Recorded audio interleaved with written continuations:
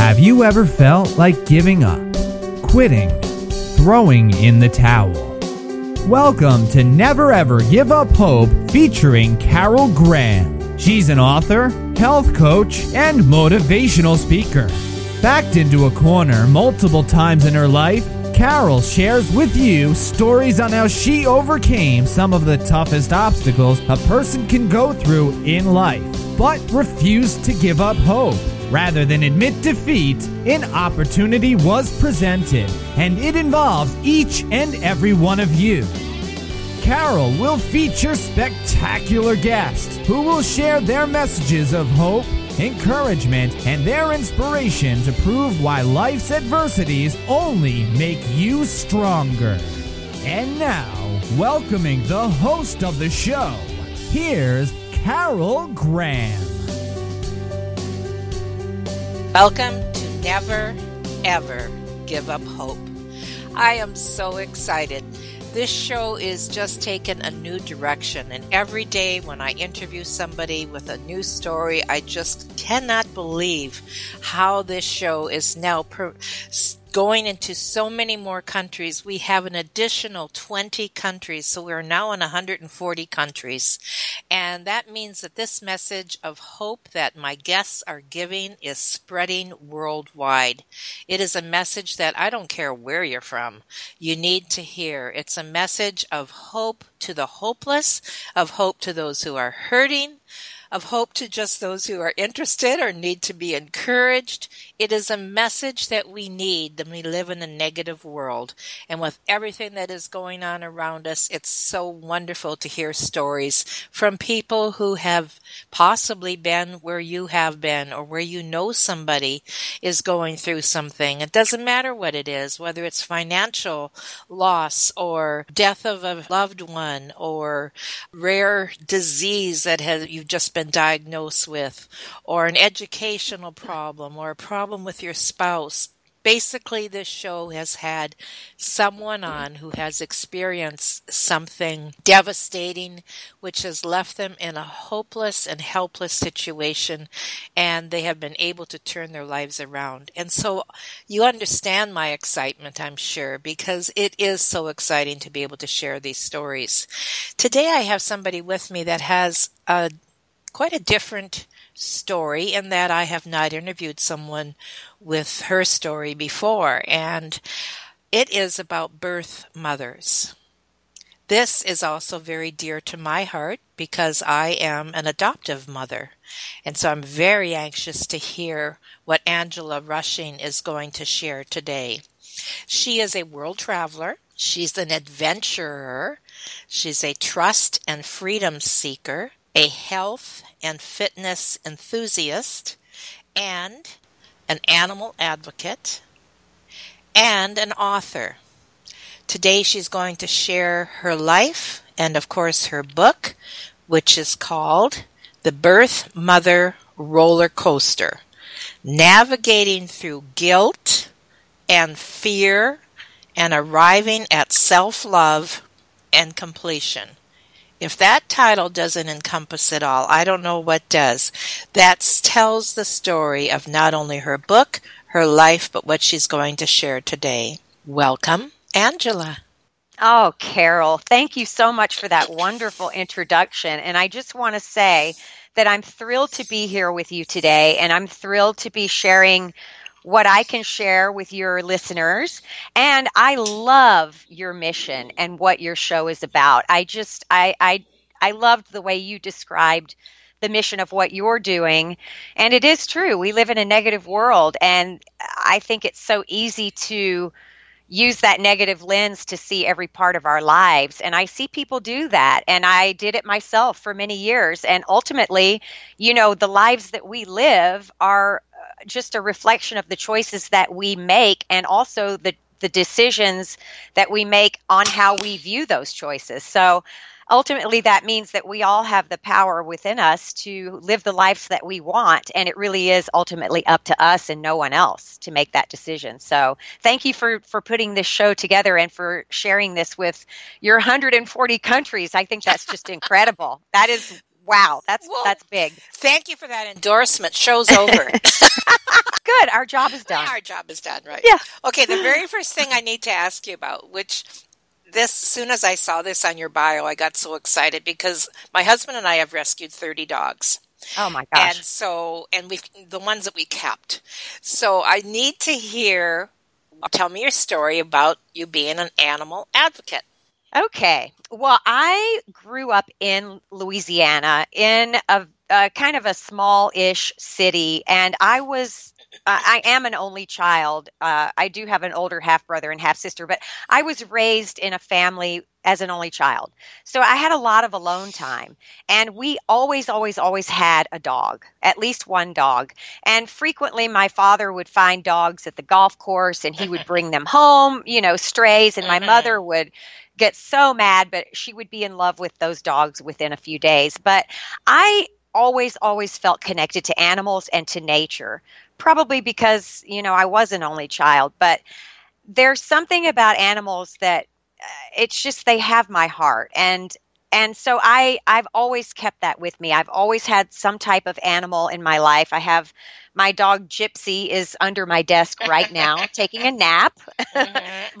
What kind of dog? She's a poodle terrier combo, and I like to say that she has a little bit of devil in her because that keeps her, a little bit exciting. So she's just the love of my life. She's 7 years old, and all of my dogs have been rescues, but I just, animals are near and dear to my heart, and I feel like they are far smarter than humans. You hear people say, oh, that's just a dog. That dog is just a dumb dog.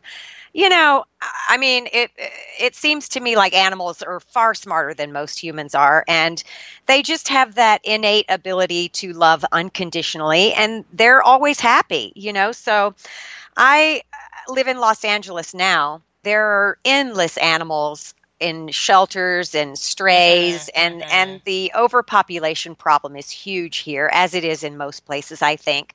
So I'm near and dear to my heart is an organization called the Animal Hope and Wellness Foundation, which is their mission, their accidental mission has become ending the dog meat trade in Asia. Oh. So the owner of that foundation goes undercover to Asia, and he films what happens in the slaughterhouses, and he poses as a meat trader and a meat buyer, and he rescues literally hundreds of dogs every time he goes to Asia. Oh. So it's just the overpopulation of animals is a very sad thing, but I think that we can, again, it's up to us to make that decision. We can end that. We can end the cruelty. If people spay and neuter their pets, then and stop buying pets from puppy mills, then we can definitely get a grip on this. But I'm an animal advocate through and through. Nothing means more to me than animals, really. And of course, I love people too, but I love animals more than anything else. You probably agree, don't you?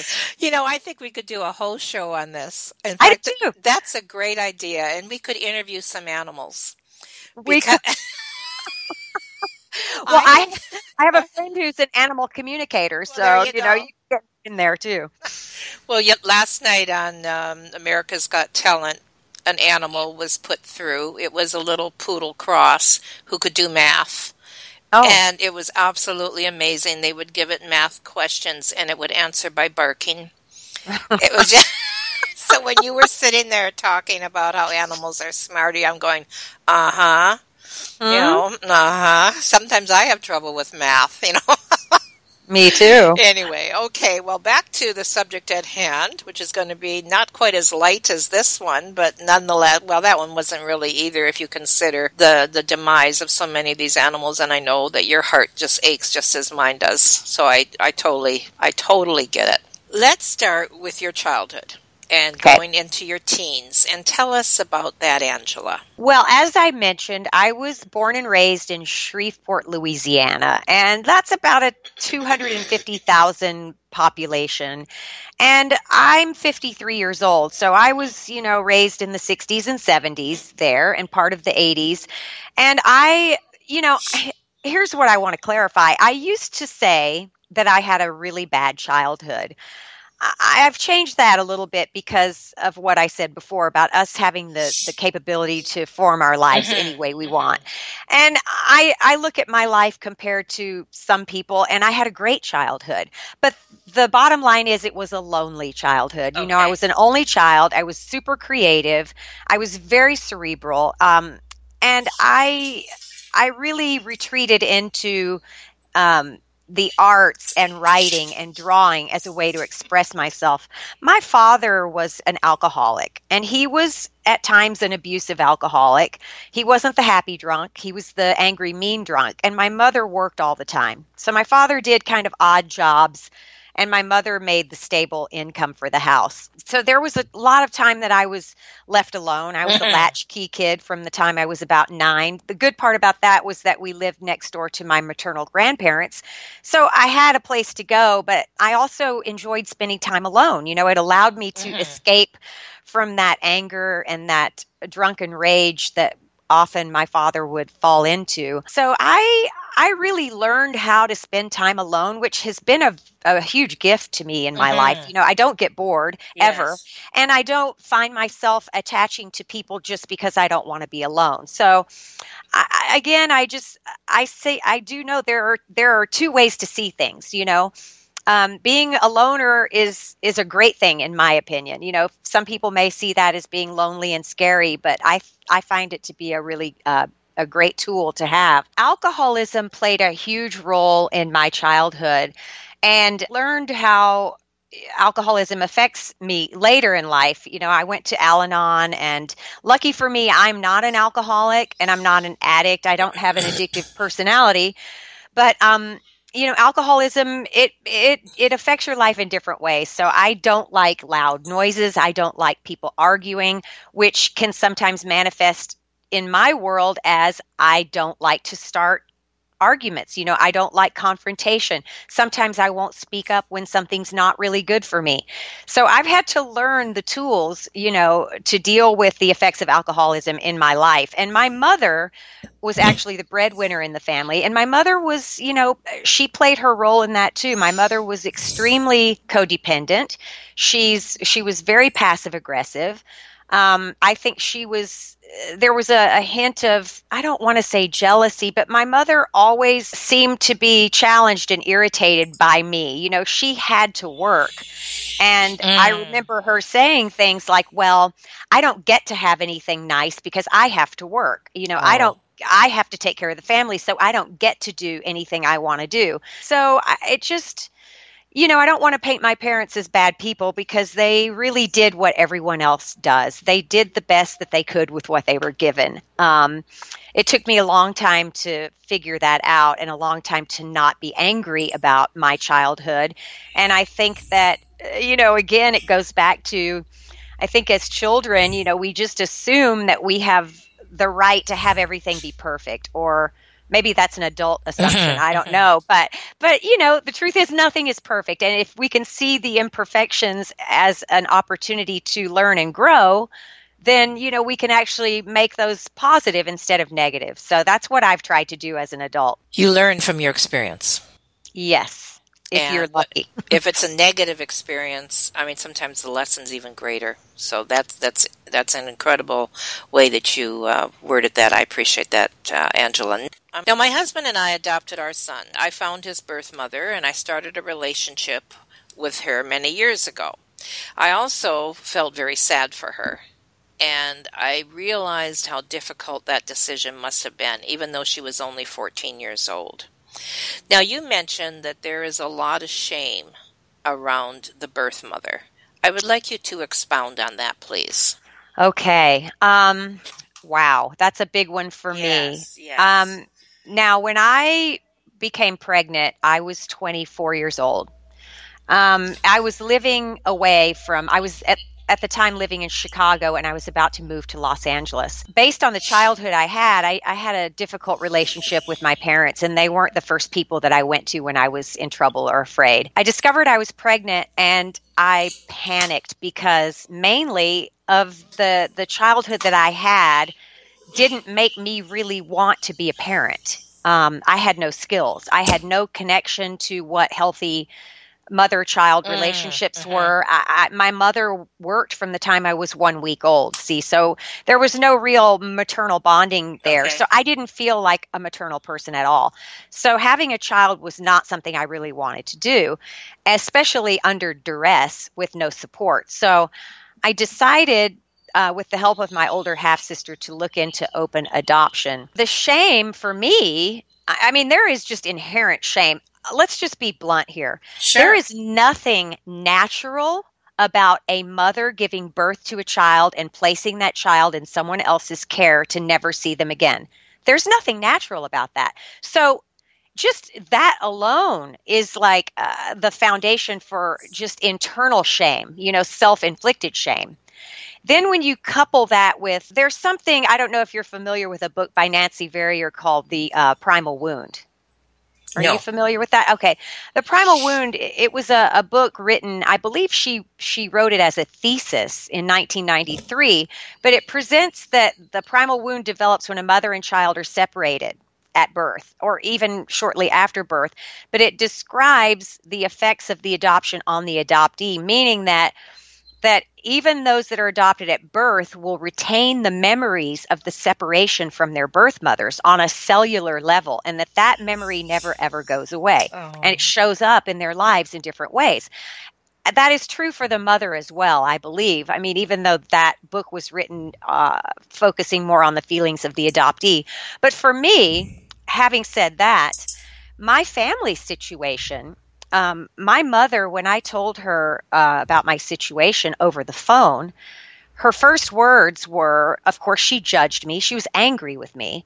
And her first words were, well, we are never going to speak of this again. Oh, we my are going to goodness. pretend like this didn't happen. Mm-hmm. So what do you think that says to a person? Mm. You're horrible. I don't want anyone to know about this. You've made embarrassment. You've embarrassed me. So, of course, I internalized all of that, even though I was an angry teenager. I forgot to say that. I was a very angry teenager that acted out a lot, which is how I got into this predicament in the first place, which, it all stems from low self-worth. Mm-hmm. That's what this all stems from, is low self-worth. So I definitely had that.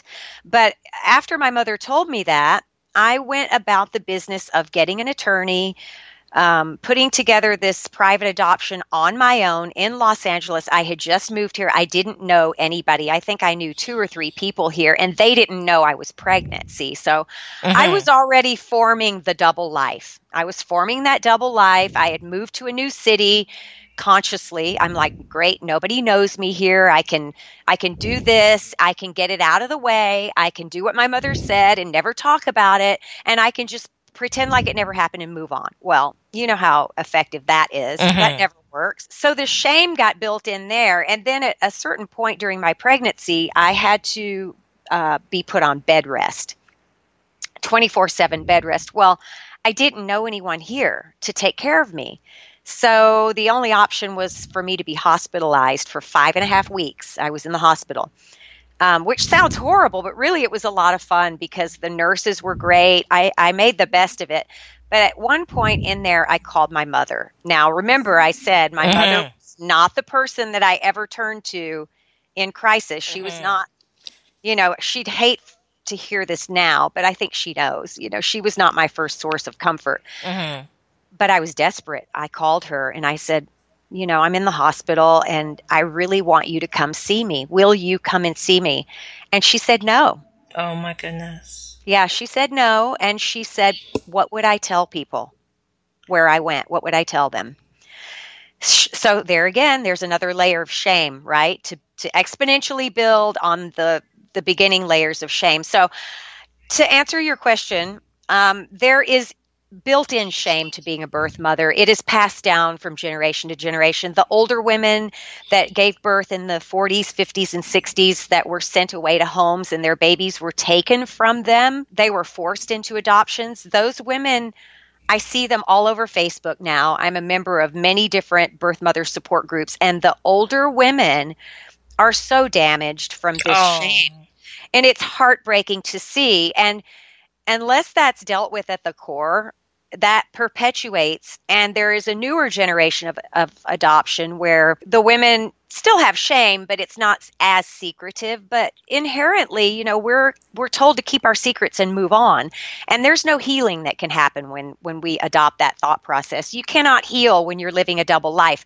I lived a double life for 20 years, and I was the most damaged, wounded, unhappy, miserable person. And my freedom started when I met my daughter and I started to talk about my feelings and my situation. I'd like to just backtrack for a second. This is a question that just came up, and that is, in hindsight, and also in regards to the various groups that you belong to for birth mothers, is there an organization or an adoption agency or some kind of group that helps women decide whether they should abort or adopt? That's a touchy subject. I'm glad you brought this up, Carol, because there is a lot of discussion around birth mother coercion. It's a big, big topic. And I don't really believe in that so much because here's why. I am pro-birth mother. I'll just say that. I am pro-birth mother no matter what the birth mother decides. Whenever you get into discussing and advising a birth mother on what she should do, it can be seen as coercion, and it can come back to bite you later, which is what I'm witnessing. It's really subtle, and I was explaining this to a friend of mine last night, that the adoption issue is so charged, so emotionally charged, that everything is magnified. It's almost like you have to just be so careful what you say and do because it is such a highly charged subject. So I would say there are many agencies that advise women on many different things. And there are religious groups that advise, that are pro-family, that try to talk these women out of adopting their children. I'm not anti anything or pro anything. I'm just pro-birth mother. But the tricky thing with these groups is that once a woman is already in this position, she's confused and she's scared and she's dealing with the primal wound factor of, ripping, of changing something that's just so biologically in us. It's almost like playing God with your own life when you decide to place your baby. That's such a vulnerable place for her that when you get into trying to advise her on what to do, I think the best thing that you can do, and the best thing that I see, what I wish more people would do, is instill in that birth mother, look, I trust you. I trust that you know exactly what to do for yourself and for your baby. All I ask is for you to think long and hard about this, make that decision which is best for you and best for your child, and then own it. Be solid in that decision. Right. Because no matter what that decision is, there are haters out there that will, if you allow it, they will come in and attack you for the decision you've made. So you have to be able to almost be bulletproof, which I am now. And I just wish that there was more of that. So yes, there are groups that will try to under the guise of being supportive and guiding, but there's usually an underlying agenda, and sometimes it's financially motivated. I hate to say, but sometimes adoption agencies will compensate birth mothers who have had a positive adoption experience and utilize them to, quote unquote, and I use this term loosely because this is what it's called, they are out there to recruit or coerce birth mothers that are kind of on the fence, because there is a huge part of adoption that is a profit-based business. Right. And this is the deeper I get into my own adoption story and sharing that, the more I learn about this kind of underbelly, that it's a business too, and in that, whenever there's money involved, you have different motives, and people are motivated by money. And so it's a very, very, very sticky, tricky subject, and it's a slippery slope, the business of adoption. Now, you have been talking about, previous to this question, you were talking about the shame aspect. Yes. What other emotions do women go through? Because it's not just you we're talking about now in your own experience. You're talking about a whole spectrum, a whole very broad spectrum of women, right, who have Yes. made this choice. Now, I'm assuming that guilt is huge and Yes. fear. Oh, yes.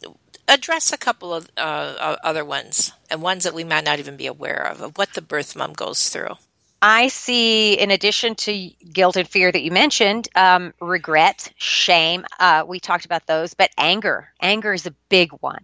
And Really? anger directed outwards and at oneself. Yes. A lot of these women feel cheated by the adoptive parents. They're promised things that, again, who knows why, if it's because of coercion or whatever, they're promised things that are not delivered upon to the degree to which they thought they would be, so they're angry.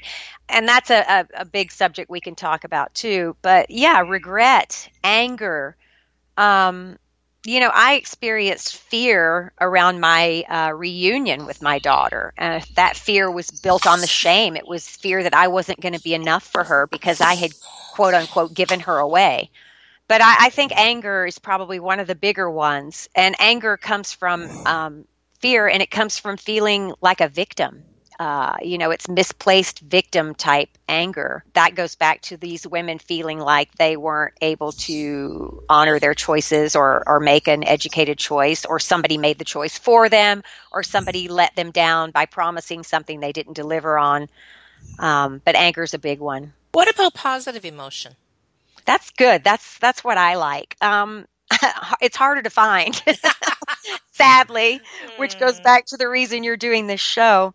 Positive emotions are, women feel a sense of joy, that they've given their children a chance at a better life. Mm-hmm. But it's harder to come up with the positive ones that I see. I mean, I can tell you what I feel about myself, but I think that's why this discussion is so pertinent now.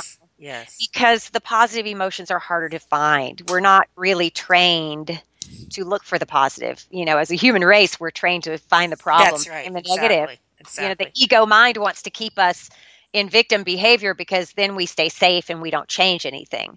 And finding the positive is definitely a change. I would like to see more women feel like not even that their babies were given a better chance at a better life. And I use that term better carefully. But I'd like for birth mothers to also see that they're giving themselves an opportunity to live a life that if and when they do meet their children in the future, they show up as complete people, not wounded, lacking women that had to give their babies to someone else to raise. But, like I gave my child a chance at a better life so that I could now become a complete person and pursue my dreams and show up for that child as someone of real value that child could be proud of. And what are your views about open versus closed adoption? All adoptions were closed back in the day. And now there are many, many, many people working very hard to change the laws around closed adoptions. I do think that closed adoptions are problematic for lots of reasons because, lots of things used to be closed. People didn't like to talk about things. And I think the only way people really heal and the only way we come together as a people for better change in the world in general is by connecting and communicating and working together. So a closed adoption, it keeps people in secrecy. It keeps people safe. It keeps people in their lies and in their double lives. But it also keeps people from knowing their genetic medical history, which is huge now that we live in an age where medicine has made so many advances scientifically where we can find out if we're predisposed genetically for Alzheimer's, certain cancers, and on and on. I think that's valuable information to have. Plus, an adoptee deserves, as a human, to know who they are, period. So, anytime you get government deciding what's best for you as a human, there's trouble, I think. So I really am an advocate for open adoption. Now, having said that, there are also issues that have to be dealt with anything that's groundbreaking and relatively new. Like my personal adoption was open, but it was in 1989, so it was kind of in the beginning of open adoptions. Now there's something that I like to call uber open adoptions, where the birth parents are actually, in some cases, invited to participate in the raising of the child. And I think if everybody's on board with that, it can be great. However, once again, being on the leading edge of something revolutionary like that, you've got to figure out the ground rules. And a lot of adoptive parents, I think, agree to that because they think it's going to make the difference between them getting a specific child or not. We forget too. I want to say this. There's a lot of shame, and we're talking about the birth mother experience right now, and I know we'll move into the other side of it in a minute. But there's something called the adoption triad, which is the adoptee, the birth parents, and the adoptive parents. Every single one of those legs of that three-legged stool has shame. Because let's face it, why is somebody adopting? It's either because they can't have children, maybe they don't want to, whatever the reason. But if a woman is unable to bear children, she is mourning the loss of a basic human function. A basic right as a woman is to have children, So there's shame on all sides of it. The adoptees have shame because they were, quote unquote, given away. They were rejected in some way. There are charged emotions in all of the triad. Very good point. Excellent point. Now that brings us to, you take a woman or a couple who are unable to have children, and they have their shame, right? They have their emotions invested in that. They want a child. They want that child now. They may have been at it for 4 or 5 years. They may have had failed adoptions, failed international adoptions, whatever. Now they have an opportunity to get a baby, and the birth mother wants to be a part of that baby's life moving forward. So are they going to say no, or are they going to say yes and agree to something that they may not know what it really means, and they're going to all feel it out as they go along? And then frequently, it ends up where the birth mother does not have healthy boundaries.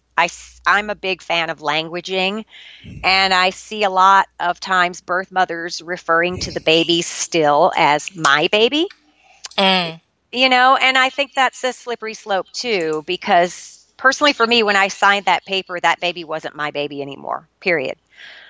And it's a hard pill to swallow for some women, especially if somebody has told them, guess what, you can place your baby for adoption and you can still be a part of that baby's life. That gives her almost a false hope, and it gives her a sense of that means forever, but it's up to the adoptive parents to decide. They are the ones that adopt that baby, and they don't always want to adopt the birth mother too. The open adoptions can be tricky. And that's why when you asked me before about the agencies that might advise birth mothers, some agencies and some people and some advocates put, I believe, a false hope into the mind of the birth mother who might be on the fence, and that could be a deciding factor for her. Well, you don't want a place for adoption, or you do, but think about this. If you do, you might find a family that will let you live 2 blocks away and come over and play once a week, and you can go to the doctor visits. That's the part that now needs to be kind of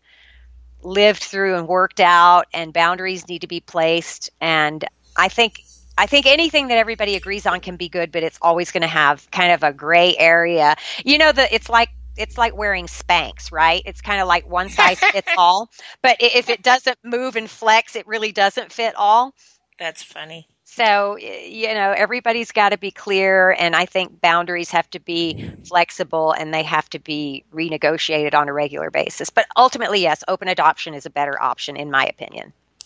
Well, you certainly are giving me a lot of food for thought, too, because that's why I mentioned in the beginning that I am an adoptive mother, and I know that my son suffered rejection and still does to this day, but it's certainly helping me to gain understanding. So I trust that this broadcast will also help women like me just to get that understanding. So I thank you for those issues that you are bringing up. Now, you mentioned that during the years 2005 to 2007 were one of the lowest point in your life. Can you share why? Oh, yes, I can. And that was such a tough time. I was a different person then. I was living a double life. I had done what I thought I was supposed to do, which was have my baby, place my baby, and move on, period. So I stuffed everything so deep in me. None of my friends knew that I was a birth mom. None of them. Really? Yes, none of them. I was living a great life in Los Angeles. I was a hairdresser and still am, a hairdresser at a very high-end salon. And on the outside, it looked like I had a great life. I had a huge circle of friends. I had successful business. I was traveling the world. I was having a great time. I was going to parties. I was having dinner parties. I was, 2005 to 2007, I was in my early 40s. I was healthy and fit. I had a great life. I was so miserable and broken and dead and empty on the inside. I just was living a lie. I can't even really recognize that person now. Really? Yes. I was, I said before I was never an alcoholic per se, but I was unable to socialize without alcohol because I didn't like myself. I didn't think I had anything of value to offer anyone. So I had to drink to want to be social, to feel like I could be fun. I experimented with drugs, cocaine, pot, everything in those days. And I was filling up a hole. I was trying to mask the shame and I didn't like myself at all. I was angry. I was reactive. I was sarcastic. I was mean. And I'm kind of embarrassed, of the person I was. I'm glad that I was able to get through that. But the years, those were the hardest years. And here's why. My daughter was approaching her 18th birthday. She was about, those were like her 16 to 18 years. I had zero contact, even though my adoption was quote unquote open. I didn't want contact. So I wanted to move on. She was living in the same city as me. And I found out later that we were within 20 or 30 feet of each other probably 100 times. And my goodness. Yeah, I could tell stories. I would eat up this whole interview with crazy stories about how we were under each other's noses so many times. But ultimately, the truth is that I knew, I didn't know. I didn't know if she was living. I didn't know if she had died. And that was killing me. And I also didn't know if I even wanted to meet her. I felt like such a loser. I felt horrible about myself. I didn't think I had anything to offer her. So I was really suffering during those years. And because of that, nothing was working in my life. On the outside, it was all working. Everybody thought I had it going on. But on the inside, I was just miserable. So there was one day where I was in deep crisis. I was in a huge depression. And I'll never forget, it was a Tuesday, and my days off at the salon were Sunday, Monday, and Tuesday. And I was living in a house, a rented house, and it was a Tuesday about 9 a.m., and I'm laying in my bed, and I had been up for a couple of hours, and I was sobbing. I was depressed. I hated my life. I was sobbing, and I was actually yelling at God, yelling at God, saying things that I cannot repeat here, but the worst of the worst. I was telling him, that you gave me this horrible life with these parents that didn't love me. You made me ashamed of myself. On and on and on and on. I'm yelling. So I'm sure my neighbors heard me. Yes. And I, looked awful. My eyes were red. I was probably snot coming out my nose, everything. I'm yelling at God as loud as I can. And I looked up, I got out of my bed and I looked up at the sky and I put my finger to my left hand, and I'm doing it right now. I put my pointed finger up to the sky and I looked up and I screamed. I'm going to leave some words out because they aren't suitable for your listeners. But I said, you have never, ever, ever, ever cared about me or had my back. I hate my life, And if you don't do something right now to prove to me that I am worth it and that I have a reason to be here, then I am done now, today. And I meant that. I wanted to kill myself. And I was, I'm kind of a chicken when it comes to that kind of thing, but I wanted to die. And I was really ready to die. And with that, I kind of, got tired of crying, and I got out of my bed. And I walked through my little office to my kitchen, and I noticed that the light on my landline was blinking, the message light. And I looked at it and I was like, oh, I have a message. Interesting. So I picked up the phone, and it was a message from the receptionist at my hair salon who said, Angela, I got in this morning and I got a message from someone who says they're an old friend of yours, and they're looking to reach you. And oh, my goodness. She said the name, and it was the adoptive father of my daughter, and they were looking for me. And I have chills right now as I tell this story. No kidding. Uh-huh. I looked up at the sky and I said, wow, you work fast. And that was when, Carol, it became abundantly clear to me that I had a mission here, and that I was not to end my life, thankfully, and that I had better get it together and make myself suitable to carry out this mission. So that's when I really, I've never been a really religious person, although I was raised, Catholic. I like to say I'm kind of a Reformed Catholic, but I am a spiritual person. And that is when my spirituality was cemented into me. And I realized there is definitely someone or something or some universal force that is at work within all of us. And I asked for it. And so I made the decision to live that purpose at that moment. So that was 10 years ago, by the way. So what happened? Reluctantly called him. I was terrified. Again, I didn't feel like I had anything to offer. And he's a man that's very used to getting his way. And we agreed to have lunch, and I met with him. And he told me that, first of all, remember I said that I didn't know if she was living or not living? I had sensed that there was a divorce and a death. And it turns out that her parents had gotten divorced when she was 3. And her mother had died when she was 14. Oh, my goodness. Yeah, she had cancer. And I had kind of sensed that those things had happened. So she was, my daughter was about to turn 18, and she had always wanted to meet her birth mother because they told her she was adopted from the time she was young enough to understand or old enough to understand that. Right. And so she had always wanted to meet me, and they made her wait till she was 18. And her father, I don't think, really knew what to do with a teenage girl, honestly. And I think the minute he thought it was acceptable, and he wanted to meet me first to make sure I was okay, not crazy, and well adjusted.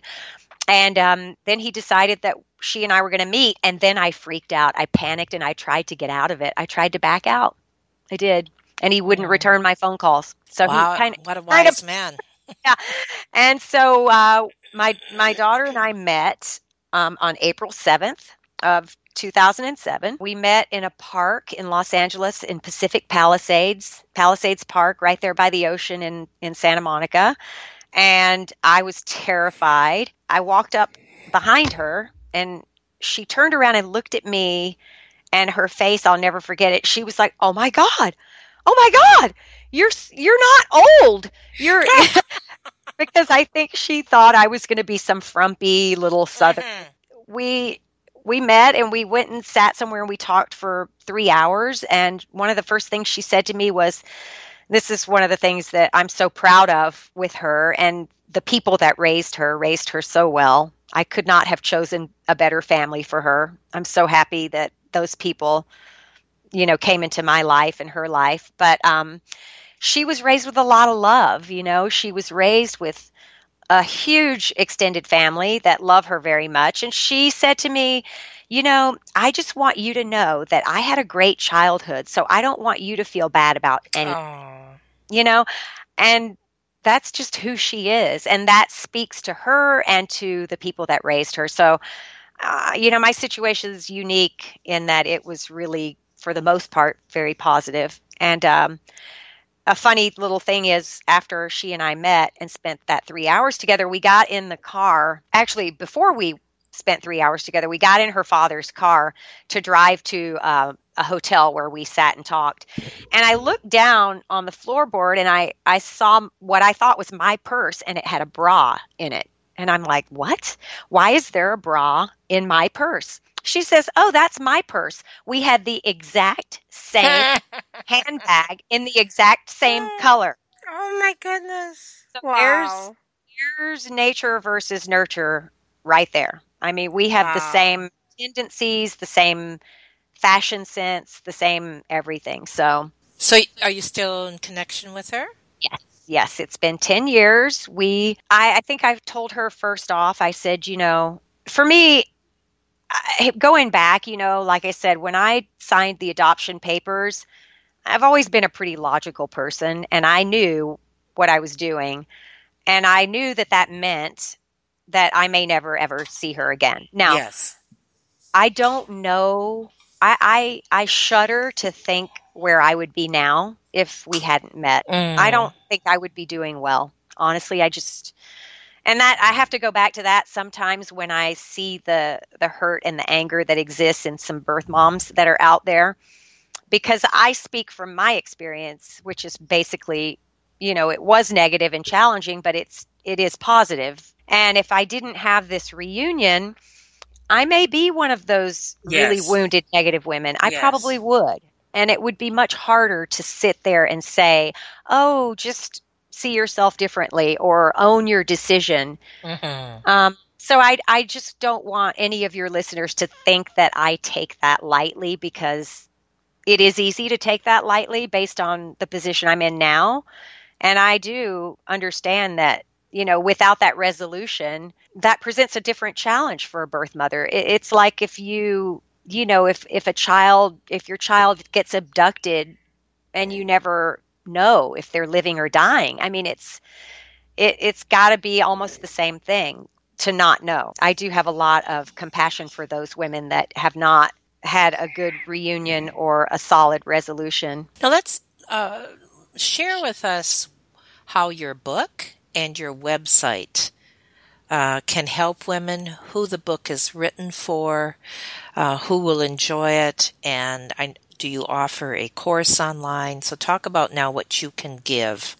Okay. Being creative. I am in the middle of developing and redeveloping everything at the moment. The first book that I wrote is the book that you mentioned, called The Birth Mother Roller Coaster. It is available on Amazon Kindle. It's a short book that I wrote based on a talk that I gave last year at the conference in New Orleans, the National Council for Adoption Attorneys. And I gave a birth mother talk there. The purpose of that book was really mainly to start a conversation among birth mothers and to release some of the shame around the birth mother experience.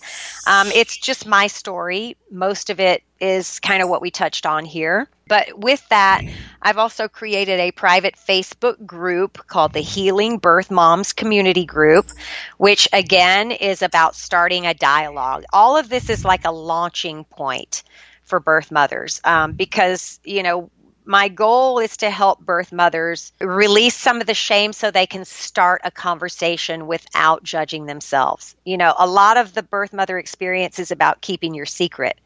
So I wanted to tell my uncensored story of my childhood, what it was like in detail, the drinking that my father participated in, the anger, the rage, and how that affected me and my decision making, and the shame that came from that. And then how I worked through it, and am still working through it. All of this is healing to me too, by the way. Yes. I'm healing myself in this process. And in doing that, I'm hoping that I can help other women, start their own process. So I do some work with another lovely woman who has, she already has her nonprofit in place, and that's called Life After Placement, and it's lifeafterplacement.org. And my website basically is healingbirthmoms.com. And the Healing Birth Moms website was put together just as an umbrella website so that I can list my resources there. So I have got Life After Placement listed on my website as a resource for birth mothers to find opportunities for healing and connecting with other birth mothers. Life After Placement is a great resource because what they do is they are really active in changing legislation and allowing birth mother rights to be at the forefront. Birth mothers do have rights, but because of the shame and the lack of communication and the, and the unwillingness to kind of come out with it, some of them don't know their rights. Most of them don't. And most of them don't seek that information because they don't want to talk about it. They want to move on. They want to ignore it. But birth mothers have rights. So Life After Placement is a great resource for these birth mothers to go where they can not only share their stories, but bigger than that, they can find help. They can find therapy. They can find therapists that will do counseling at a discounted rate for them. They can find resources for healing. There is actually an online support group through that website, and I am about to put together on a different day than she offers it, a different birth mother support group. So I'm working through that platform right now while I continue to develop my platform, which will tie right into hers, because we all need to work together here. It's not about having a million different, places with the same resources. We need to all work together. And so right now, the Healing Birth Mom site is really just a place to kind of funnel information. So birth mothers know where to go. If I find something great, it's going to be put on there. If I find a book I like, it's going to be put on there. And it's all about just funneling people to the right information. So in conclusion, it's pretty hard to conclude all that. Is there anything that you haven't said already that you would like to, maybe that I didn't ask or that you forgot to share, that you would like to share with the audience? Or now all of your links and everything will be put in the show notes, so people will be able to have a variety of ways to contact you. So not to be concerned about that, but anything else that you want to share in conclusion? I do. I want to really focus on, for me, what really helped me was, and this is not an overnight process, a healing process, but I think as women, first of all, as women, secondly, as birth mothers, we're caretakers and we tend to forget about our own needs. And, that whole thing in the airplane about if you don't put your oxygen mask on first, you are of no good to anyone else. What helped me in the healing process is, number one, healthy, being healthy, honoring the fact that God gave us these amazing bodies and minds. And we have to be very careful what we put in there. I do not focus on negative things. I do not watch negative news. I do not watch anything negative on TV. And I stay away from anything that's catty, narcissistic, negative, media, all of that. I take care of my body and my spirit. Now, that has been a huge help to me. I think, you can either be a victim or you can choose to live life, and we are better served in the world, and we serve the world better when we recognize our gifts and when we leave that victim behavior behind. So I say get counseling, exercise, eat well, sleep, do whatever you can do to honor your being. And if you're religious, do that, spiritual, whatever. But we have to step out of our victimhood and own our lives and understand that we are worth it. We are worth it. Every single one of us has something valuable, a gift to share with the world. And that's, to me, the biggest piece right there is going back to the foundation and understanding that we've got to step out of victimhood. We have to, as corny as it sounds, love yourself, but love yourself and honor yourself and really take time to recognize the gifts that we actually do have to offer others and communicate. Nobody has a secret that is so horrible. I mean, we really don't. I'm sure there are some people, the Ted Bundys and the people, like that. But, this is a show about overcoming obstacles. And you cannot overcome an obstacle if you're living in victimhood. You just can't.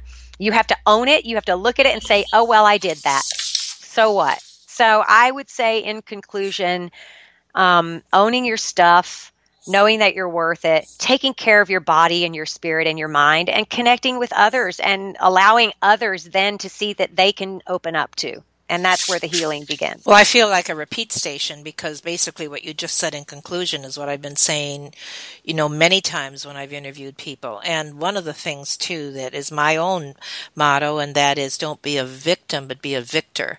Because no matter what you have gone through, you can become victorious over it. And so that's essentially what you are saying, is to change your focus, to change your methods, to change whatever you need to change so that you don't go to the self-pity parties all the time. But realize that you can learn from this, you can draw from this, you can help others because you went through it. And that's exactly what you are doing, is you are helping other women, in particularly, who have gone through this experience and how they can move forward, move ahead, and better themselves in the whole situation. So everything that you said here has been extremely close to my heart for the obvious reasons, as we talked about, but also you can apply what you said to so many areas in our lives other than just being a birth mother. And it's how we approach and look at life. And you have an incredible attitude, and I'm so glad that the outcome of that one day when you had us on pins and needles, when you were shouting up, into the sky, and we knew that there had to be a good ending to that one. But nonetheless, I'm so glad that you shared that too and exposed, that part of yourself, because dealing with that anger is another thing that you did talk about, and dealing with it and moving ahead again and not letting it eat you up, because it would have destroyed you and many relationships, I'm sure. So thank you so much, Angela. This was marvelous. I appreciate it. Definitely want to hear about your next book when it comes out, and just connect women to you, to your groups. And I thank you. Thank you. Thank you. Thank you so much, Carol. This has been a huge part in my healing journey, to being able to share my story with you and your listeners. And I just want to thank you for everything that you're doing and for the opportunity to allow me to share with you and your listeners. So it's been wonderful, and it's been such a gift. Thank you, Angela. Goodbye. Okay. Bye-bye. Thank you for listening to Never Ever Give Up Hope, featuring Carol Graham. Did you know that most people succeed because they are determined to? Quitting was never an option. Carol loves your comments and will respond to each one. So please subscribe and review this podcast. A rating of 5 stars would be outstanding and appreciated. Remember, if you are still here, there is always hope.